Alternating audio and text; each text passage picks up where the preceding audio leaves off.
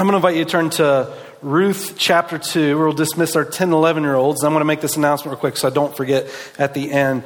When our service concludes today, we're going to spend some time praying for those that are going on the trip to India. They leave tomorrow morning, so if you want to pray for them throughout the days ahead, as they'll be gone for 10 days, I think, out of country. And so if you want to pray for them on this trip, it'd be a good opportunity to do that this coming week, especially.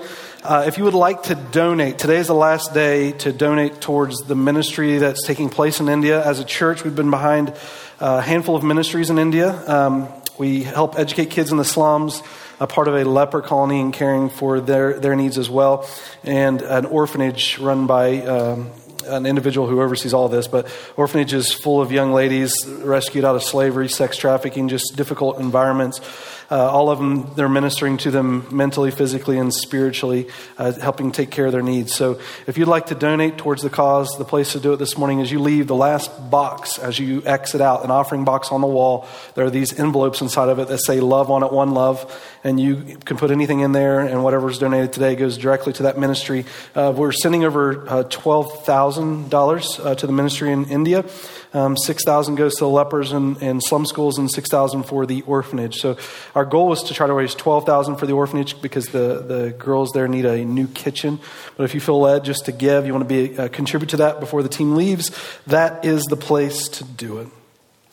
With all that said, I think today's message relates well to the ministry that's taking place in India, as well as just ministry in general. And we're going to talk about being a godly influence that transforms life around you, really when you have nothing as far as monetary or worldly goods to offer, how God can allow you to do that. And so we're going to do that through the book of Ruth, chapter 2. And I just want to say one of the things I appreciate about this book is in the scope of world events, the story of Ruth is not one that would necessarily rank high on a historical timeline. When you think, okay, map out even just the Bible's historical timeline, talk about some big events. Ruth's not one you're like, oh, we got to put this one down. You know, it's a story that's sort of wedged in the middle of the history of Judges, when a lot of not good things happen. The Bible tells us the end of Judges, chapter 21, verse 25, everyone does what's right in their own eyes. And so what it's saying is every individual sees themselves as God, and they sort of wake up that day and whatever they feel like doing, that's what determines what they do. Their only authority in life is themselves.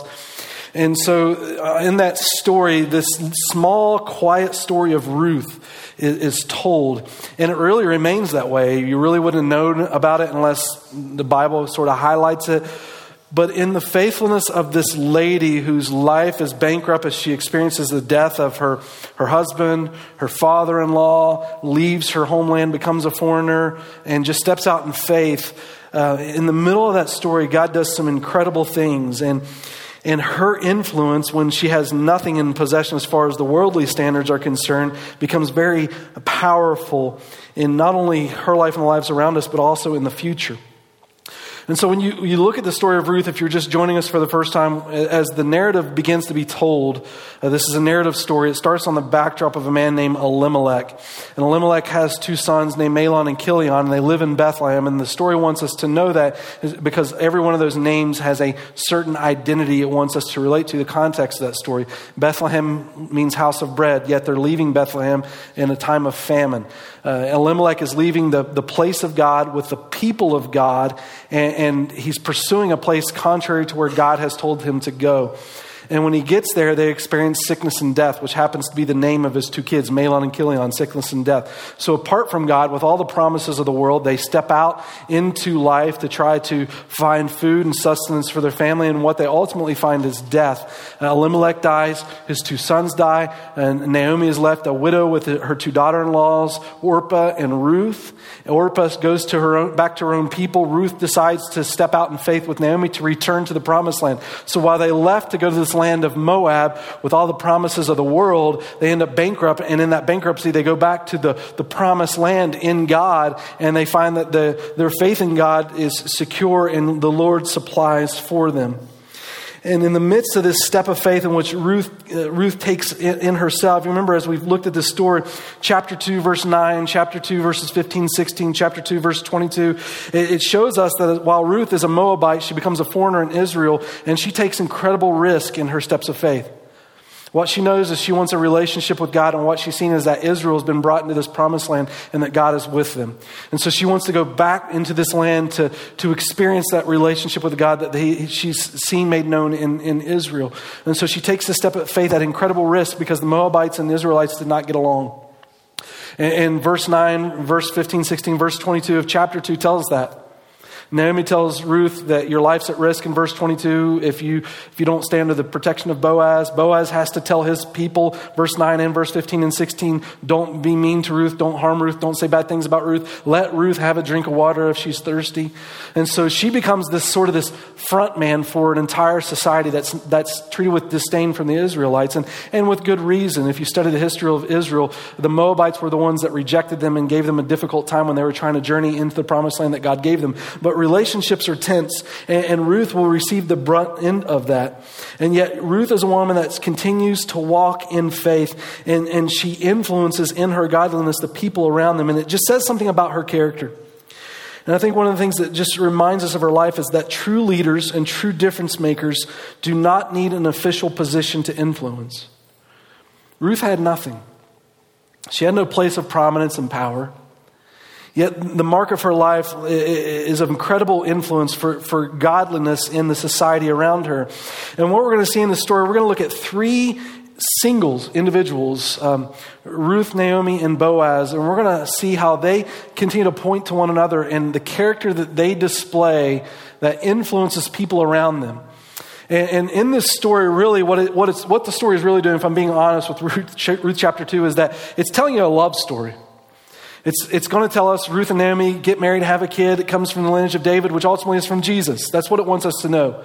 But on the backdrop of this marriage, it's showing us why these two were such a wonderful couple to come together, and the godliness they possessed in their own individuality, and how that was expressed in the life around them. So there's a lot to do with marriage.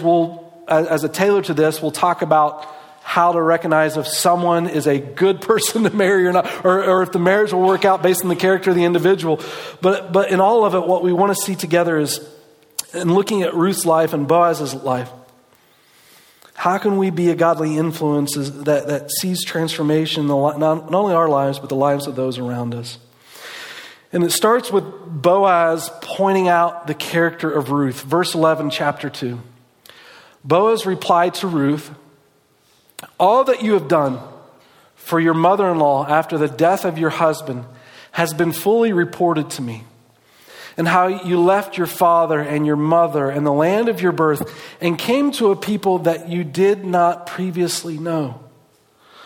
So Boaz is looking at the content of Ruth's character and saying, in your society, Ruth, it would have been easier once your husband died to go back to your people where they would care for you. But I've seen what you've done. You've taken risk and faith, and you've stepped out to help care for your mother-in-law, which you were not obligated to do. And so Boaz is pointing out the actions of Ruth that are both admirable and influential, at least in his life. And Ruth, by worldly standards, was bankrupt. But yet in that position, she still found a place to serve and therefore have influence. And to make a difference in life, you don't have to have a position of power, but a willingness to take a place of service. You know, it would have been easy for Ruth to make excuses. She could have said to Naomi in the midst of this story, you know, I have nothing and therefore I can do nothing. And then the story stops. Right? But Ruth understood that in her position, she still had a place to influence because she was willing to serve. That she didn't have to necessarily have a position of power, but a position of service. And so she steps out and makes a difference in that. And I think for us, the encouragement becomes this. If you want to be a difference maker, you don't have to look at what you don't have. But take a step of faith in what you do have. I feel like in doing ministry in Utah for the last, I don't know how many years I've lived here, that has sort of been my anthem. Everything that we've done here as a church family has books on planting churches will tell you that we've done it wrong. Like planting a church with no money to plant the church is typically not a good idea for planting a church because it takes resources to do this. And yet our church has started in a living room and just kind of moved, and God has supplied and into the point where we now have a bar of which we're a part of. And sometimes it's a very scary thing. I can think there are many times I have lost sleep over some of the decisions that we made, like when you sign your name to a deed on a building like this, and you realize it's going to take over a year of renovation with the volunteers that we've got to get it done. There's risk to that, but God has been good. Sometimes it's difficult even in ministry. For me, I give opportunity to travel around lots of different churches throughout the nation and speak. And some of the times when I go to those churches, it's hard not to be envious. And a lot of them have been in existence a lot longer, and so financially they're a little bit better off. They've gotten past the struggles where we have, and they have a lot more people on staff. Do you know in America today, the average church our size typically has about 3 full-time people paid to minister for the church? Do you know we're doing it with not one? I mean, I'm not even full-time. It's not about what you don't have. It's about what you do have. But the beautiful part of that for me is I get to be honest and say, guys, we got a lot of people and I'm one person. But we also have a lot of gifted people within our church. A lot of people that love Jesus, that lead for Jesus and want to care for people in Jesus. And honestly, that's what the Bible calls us to do. And we don't hire out what Jesus wants us to do to professionals. We understand that God wants to do something great through you and in you. And so rather than complain about what we don't have, we get to look at what we do have. With people that love Jesus. People that want to be an influence in this world for Christ and care for every soul that comes through our front door. I would rather have that than money and just staff. Like at the end of the day, if we get to meet Jesus face to face and we say, we were a church that just took what we had and were just faithful to Christ. That's a beautiful story to write. And that's Ruth. That's Ruth's story. It's not about a position of power. Look, someone doesn't have to come to you and grant you a position for you to be effective for Christ. You take a place of service. And in serving, you begin to influence. And that's where Ruth was. She was bankrupt. She could have looked at Naomi and said, I have nothing, therefore I can do nothing. But she saw the opportunity that she had to be a difference maker in the life of Ruth because she had a willingness to serve. Can I even say, in our society, if you look over the course of our history, some of the people that we would admire in history, some of the most powerful influences in our society didn't first receive high position and therefore became great influencers. They were great influencers that then went on to receive higher positions. I think of names that we just throw out for admiration, like people like Mother Teresa. I mean, how many of you knew what she looked like when she was younger before she had all the wrinkles? Nobody, right? But she lived a legacy. And the emulation of her character spoke about what she was, and she came to a position of prominence through a position of service. And in service began to influence. Martin Luther King Jr., the same thing. Willing by faith to step out to risk his life, which ultimately he was assassinated for. To what? Influence. Position of service. I would even say, like Abraham Lincoln, same thing. You look at Abraham Lincoln, you're like, but he was the president. Position of power. It doesn't work, Nathaniel. But can I tell you, if you study the life of Abraham Lincoln, when he was first a representative in the House of Representatives in Illinois, 1834, he was elected to that position. He had a friend named Elijah Lovejoy who was a minister. And Elijah Lovejoy also worked for a newspaper, and he was an abolitionist. And he wrote about it constantly in the paper, and it raised a stink in his society around him to the point that a mob came and killed him. And Abraham Lincoln witnessed it. 1837, decades before he became the president of the United States. And I'd say the mark of the influence of individuals like Elijah Lovejoy rub onto the life of Abraham Lincoln to where he gets to a position of prominence. He's already had influence and he's been living with that influence in his life. That's how he receives the position. You don't have to wait for a position of power to make a difference. Because if you have a willingness to serve, you already have a place of influence. Their position didn't make them great. Rather, these great people made their position. And let me tell you, the greatest marker and just the example in our lives of where you can see that most emulated. Look at what Jesus says in Matthew 20, verse 28. Just as the Son of Man did not come to be served, but to serve and to give his life a ransom for many. Greatest influencer of all time, right? I mean, he marked history. Never held a political office. Never was in charge of a military. Never even wrote a book. Yet history's changed. Why? Influence. And how did he influence? He served. He cared for the soul. Thinking about Ruth as it relates to marriage, maybe this is why Peter says this to wives. Listen to this. Wives, if you recognize something's up with your husband, in the same way, submit yourselves to your own husbands, so that if any of them do not believe the word, they may be won over without words by the behavior of their wives. What he's saying is nagging does not work, but serving will. Serving speaks to the heart. It shows that you care. You want to influence. Serve. Then Boaz says in verse 12, why? This is sort of the reason why why Ruth takes this position. He says, may the Lord reward you for your work, and your wages be full from the Lord, the God of Israel, under whose wings you have come to seek refuge. Ruth, why would you do what you're doing? Her answer is her love for the Lord. She's serving because of her God. I think in our lives as people, we will not serve with any consistency if we believe we're the most important person in the room. If we do anything for someone else, it's so that on the back end, if life is about us, if we do anything for someone else, it's so on the back end we might reap benefits from it later. But when you serve in the eyes of God, it's not about what you get, it's about what you give. And it's about recognizing being created by God, everyone made in his image, all have worth and meaning. And therefore you honor God by the way you honor others in front of you, even if they're rotten.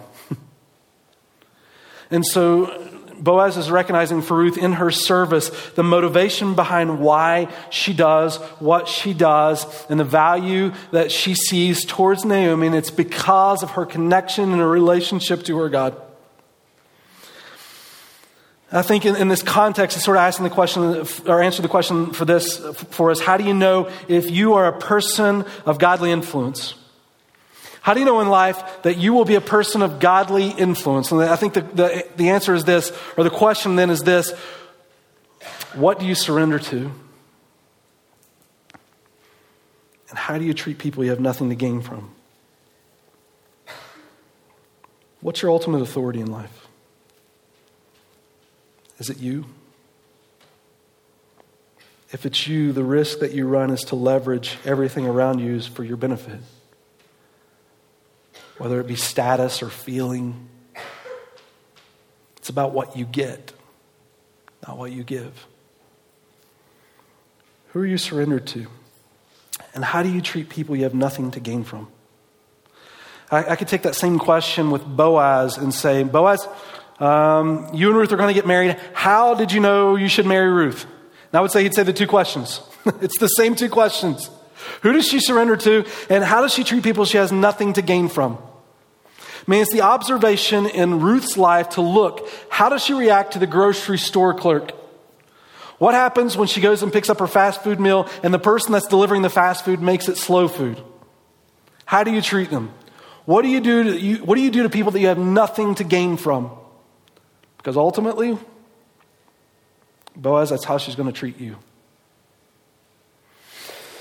Boaz demonstrates the integrity of Ruth, the influence that she carries. Verse 11, verse 12. But then Ruth reciprocates by identifying in Boaz something that makes him a godly influence. Now, there's several things for both of these individuals that just reveal where their heart is resting. But when it comes to Boaz, she says in verse 13, then she said, I have found favor in your sight, my Lord. For you have comforted me, and indeed have spoken kindly to your maidservant, though I am not like one of your maidservants. So she's saying to him, look, I don't belong. I don't belong to you. I don't belong to your people. But yet you've honored me. And with your words, you have elevated me. And so Ruth is recognizing in Boaz's character, the influence that he's carrying is resting in the words that he's sharing towards Ruth. And it's just demonstrating to us that when we serve other people, that words have power, good or bad. They have power and they have influence.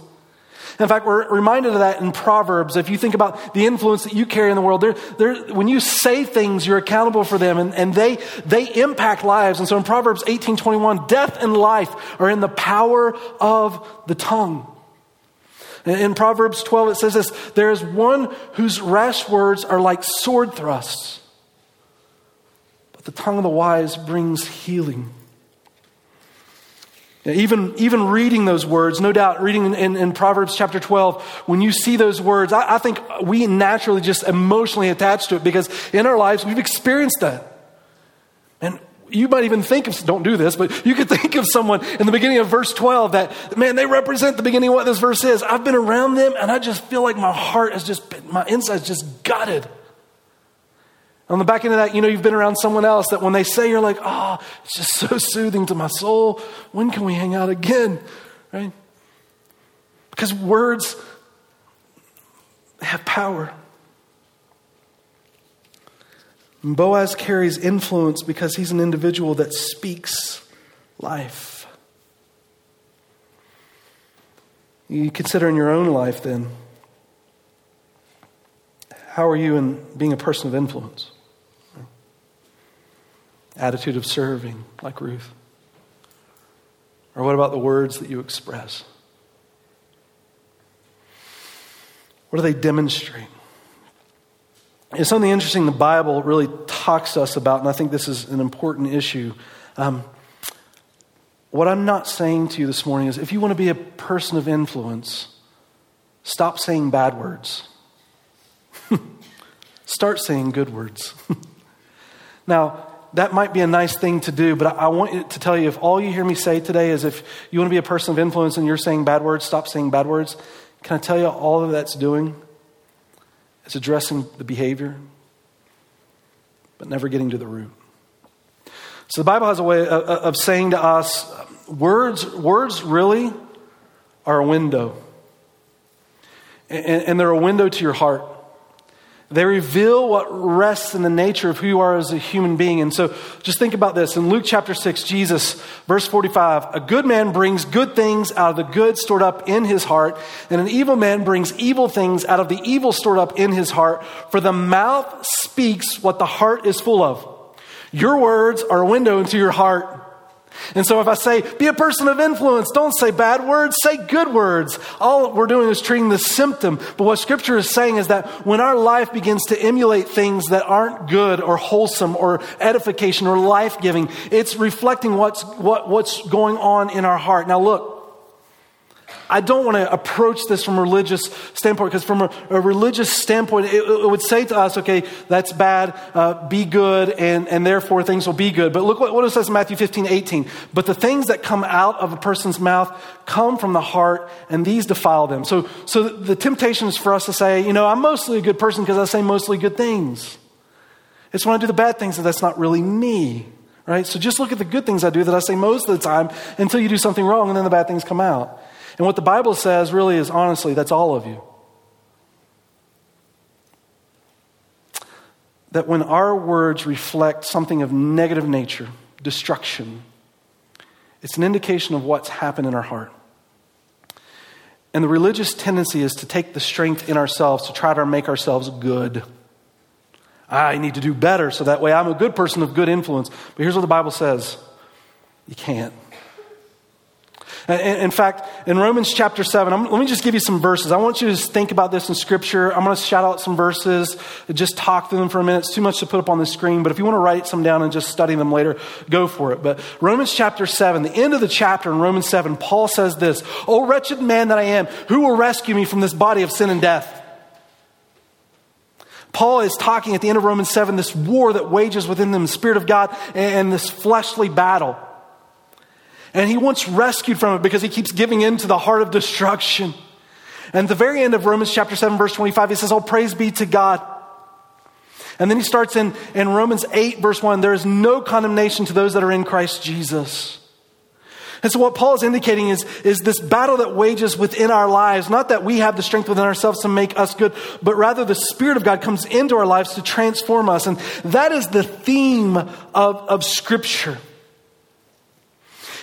Words reveal your heart, and if you're not speaking life, it's because your heart isn't connected to life, and Jesus is life itself. And so if you think about the Bible for a moment, if I just the scope of what it is, it's God's redemption for your life. It's God pursuing you for relationship. And the place in which God wants to pursue you, the area in which God wants to redeem you, it is in the core of who you are as a human being. It is in your heart. God is after your heart. Good doesn't transform the heart. God does. So the Bible is not about making bad people good and good people better. The Bible is about taking a heart that's dead in relationship to God and bringing it to life. The Bible is all about God's plan of redemption for your soul, the very inmost being of who you are. God wants to transform that and to work through that to influence the world around you. That is God's desire.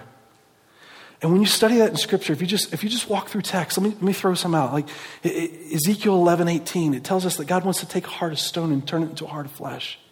It says the same thing in Ezekiel 36:26. Jeremiah 31:31, same thing. In Jeremiah 17:9, it says the heart is deceitful above all things and desperately wicked. Who can know it? When Jesus is talking about the heart in Luke 6, verse 45 and Matthew 15, verse 18, he wants us to recognize something significant here. That there's an area of our life that needs addressed. And it's not the modification of your behavior, but the transformation of your life. And so the answer to what I'm talking about today and being a person of influence isn't stop being bad, go be good. It's about coming to Jesus. It's about recognizing the theme of what Scripture talks about to us, because religiously we try to make all these rules. And in fact, we could go to words and say, okay, make a list of bad words and make a list of good words and we'll avoid the bad words, right? But the Bible says this, that no matter how long you make that list, the human heart will continue to add to that list, where you can never end the list of things in which the heart could bring that produces destruction in the words that they share, because the heart needs addressed. The heart needs redeemed. I mean, that's what Jesus' word is. That's what his name is, right? Savior, rescuer. What's he rescuing? When his plan of redemption, it's the depth of your soul. It's the heart that needs transformed in him, because in its nature left to itself, it rebels from God. That's why we know there's bad words. The rebellion within us produces words of destruction rather than words of life. And Jesus comes as a rescuer and a transformer. Let me say it like this. If you read today, James chapter 2, verse 10, he who sins in one area is guilty of the whole law. Like what James is saying is, you could write a list of words all day long of what you can't say. But man, if you just say one of those words, it's revealing that you're guilty of all of it, because the heart is corrupt. Romans chapter 3, verse 20 tells us the purpose of the law isn't to set you free, but it's to point to the condemnation that rests within you. God didn't give law to free you. God gave the law of the Old Testament to show your need for Jesus, so that your heart would grab hold of him, so you could see what he desired to do within you. God doesn't hate you, he loves you. And he's pursued you to transform you, that through that transformation then becomes the influence in the world around you. And so while religion creates this naughty nice list, Jesus moves past all of that and just pursues the heart. The point of these verses isn't to create naughty nice lists to say be good, but to come to God. The theme thought is this: change doesn't happen in trying, but in dying. Honestly, that's what the Bible says. It's this place where you give up on you and stop being Lord of life. And you give your heart to God. to allow him to transform the life that he desires to make within you. It's about surrender. It's not trying but dying. It's not bad people good and good people better. It's bringing the dead to life. It's renewing our heart. That's why Paul says in Galatians 2:20, "For I am crucified with Christ. Nevertheless, it's not I who lives with me, but it's Christ that lives with me. And the life that I live by faith of the Son of God who loved me and gave himself for me."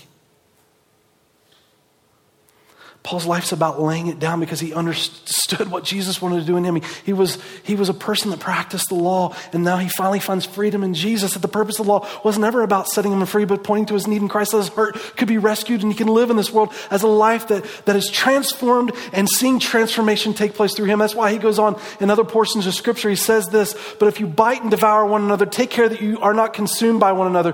But I say, look, walk by the Spirit, and you not carry out the desires of the flesh." This idea that walking by the Spirit is surrender. It's no longer I, but you that live in me, Christ. Or 2 Corinthians 3:17, "Now the Lord is the Spirit, and where the Spirit of the Lord is, there is freedom," or liberty. "But we all with unveiled face, beholding as in the mirror the glory of the Lord, are being transformed into the same image from glory to glory." And so words are a window into the heart. And what it reflects to us is where your heart rests. And so in a very practical way, guys, this is how it looks in our lives. In my life, I can see evidence of things that they're not life-giving, they're not honoring, they're not God-glorifying. And so I come before the Lord and I bow myself and I say, "God, I'm a sinner. Right? My heart shows the evidence of darkness. And I honestly don't have the power to change it, because if I did, I would have already. But you do. You came for that. You came to earth to die for my sin, to renew me in you. God, rescue me. Transform me. I surrender." I think the Christian life begins and continues that way. I mean, that's what it is. The Bible says Jesus Christ is Lord. And so when you make that profession in your life, it's about the surrendering of your heart. That's what God's pursued. This surrendering of your heart. Man, I just said some stupid stuff emotionally to my spouse that I wish I could take back, but I can't. And now I just see the ugliness that it's produced and the death that it causes in our relationship. It may not literally kill her, but it kills our relationship. I need redeemed from that. And here's the good news that Paul says in Romans 8:1, there is no condemnation to those who are in Christ Jesus. And so what God desires to do in that is to, one, rescue you, but to also transform you. So every day of my life as a follower of Jesus, I recognize I can screw up. I can emulate something that I do not stand for. I can be a hypocrite in the life that I live. And so every day of my life, it comes to this place of surrender. And when I make that step towards destructive behavior, I can see within that my life is tending towards my own fleshly desires rather than Him. And so I step in Christ. And so the story goes on from here that verse 14, Boaz at mealtime, Boaz said to her, "Come here that you may eat of the bread and dip of the piece of bread in the vinegar." So she sat beside the reapers and he served her roasted grain and she ate and she was satisfied and had some left. What you're going to see in the context of the story is going to continue to show different ways their character is emulated. So guys, this is not just in words. We're not just talking about words. We're saying in every area of your life, what's the indicator of your heart? And let's just be honest in saying, good doesn't cut it, because if it did, by now you would have perfected yourself. But there's something within the tendency of human nature that allows that to keep rearing its ugly head. And as much as you might not even like that about yourself, sometimes there it is, and there it is, and there it is. Just come to Jesus. I think it's important to know how Jesus receives us, right? Like sometimes we get in our lives and we mess up and we think, but why would God love me? Isn't that the beauty of Romans 5:8? God demonstrates his love to you and while you're a sinner. Jesus loves you in the darkest of days because he came to serve and to give his life for you, that you could experience transformation in him. And here you see with Boaz again, he's honoring of Ruth. So much so that he invites her to the dinner table. Now in our society today, we may not think this is a big deal, but in Boaz's society, this is a very big deal. This is an elevation of her position. And you think of the risk that Boaz runs because people in his society do not like her. She's a Moabite. And by inviting her to his table, he lowers his stature. But by inviting her to his table, he raises hers. Here's this lady that's treated with disdain from the society around her. He invites her in. He loves on her really as a reflection of Jesus, because Jesus ultimately uses this as a story of redemption. But it's a reflection of how God's love is toward us. We don't belong at his table. I do not belong at a table with the King of Kings and Lord of Lords. I do not belong in his presence. But he loves me. And he elevates me in my brokenness before him.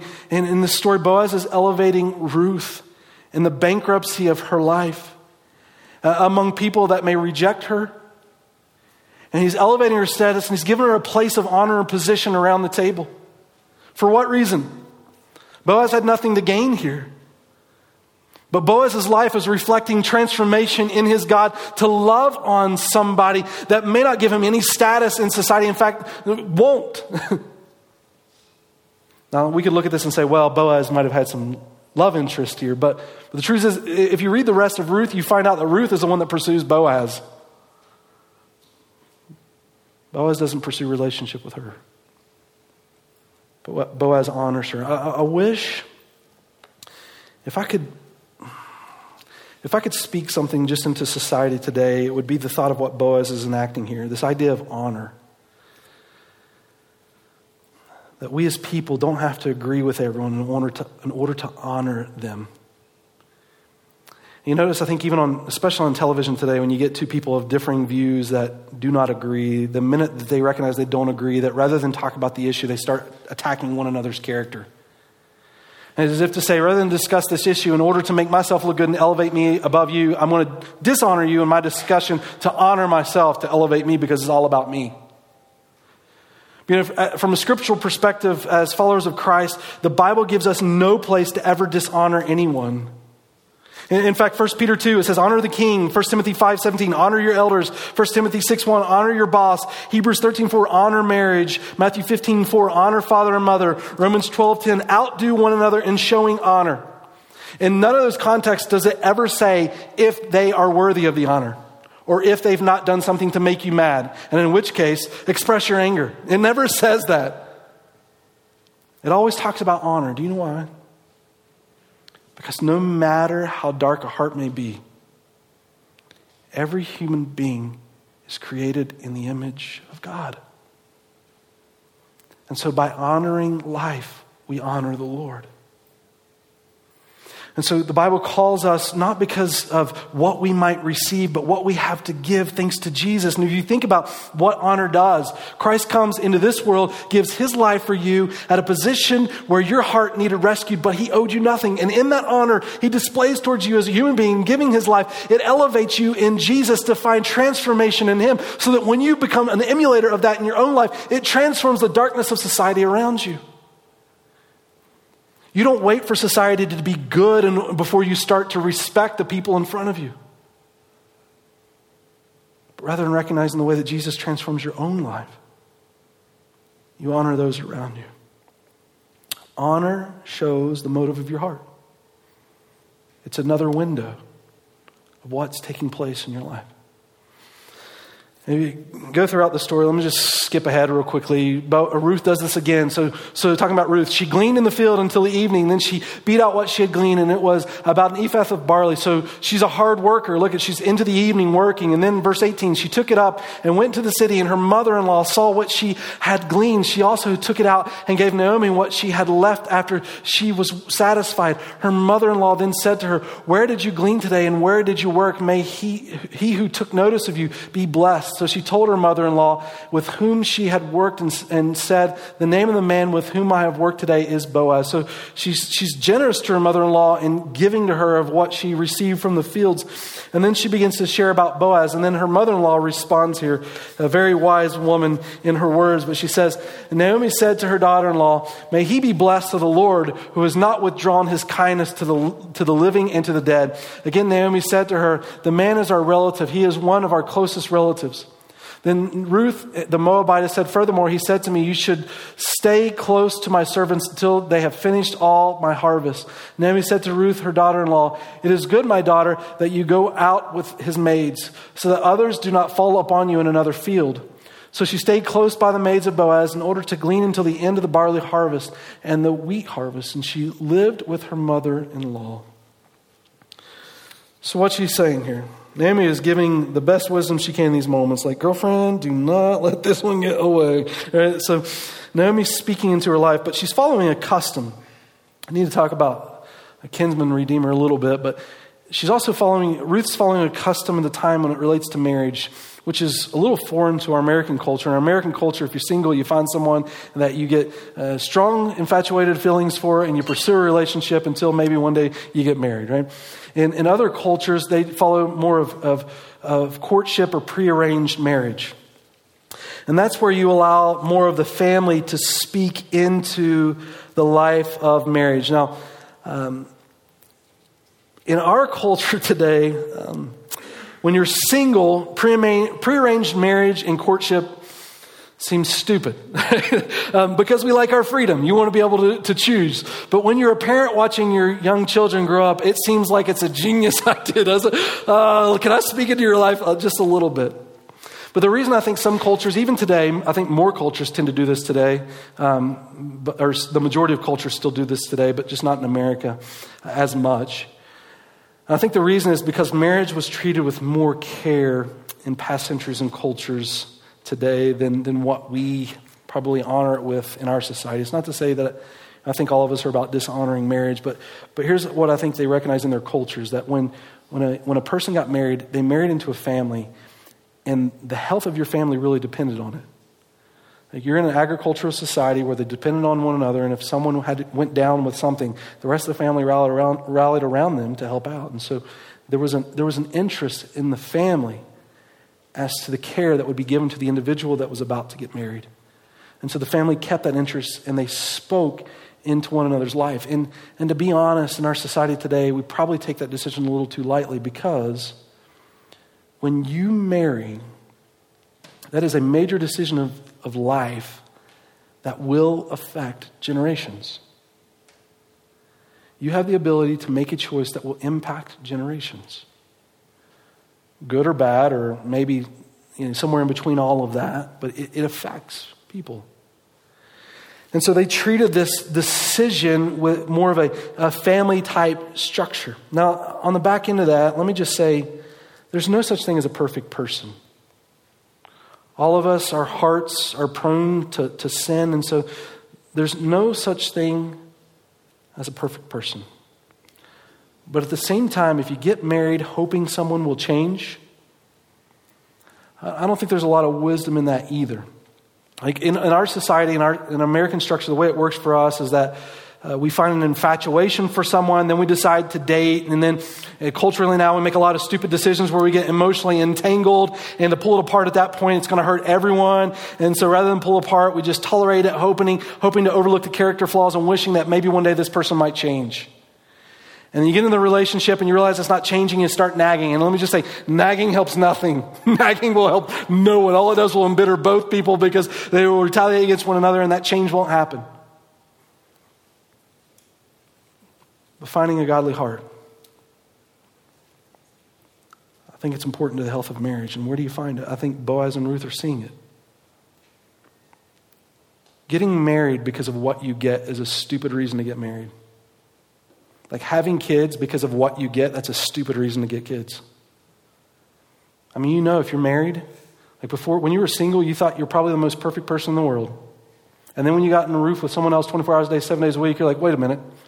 Things are not as perfect as I thought they would be here. Well, it must be you, because I was perfect before this happened, right?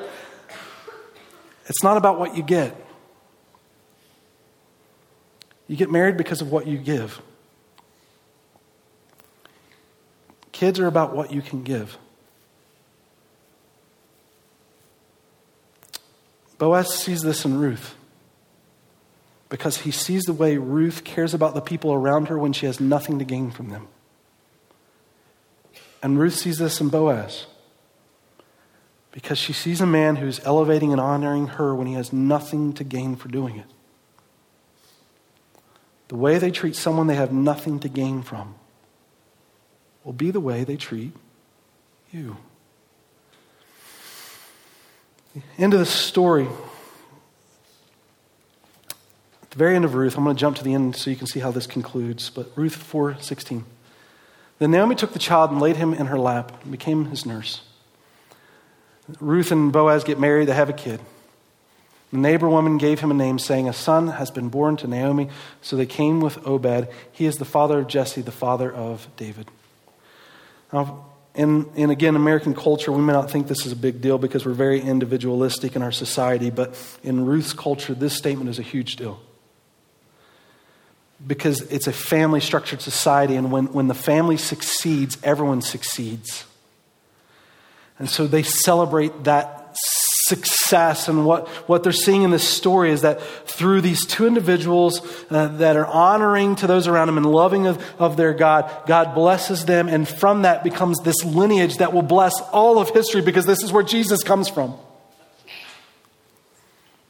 It's sort of that Three Musketeers mantra, all for one and one for all, right?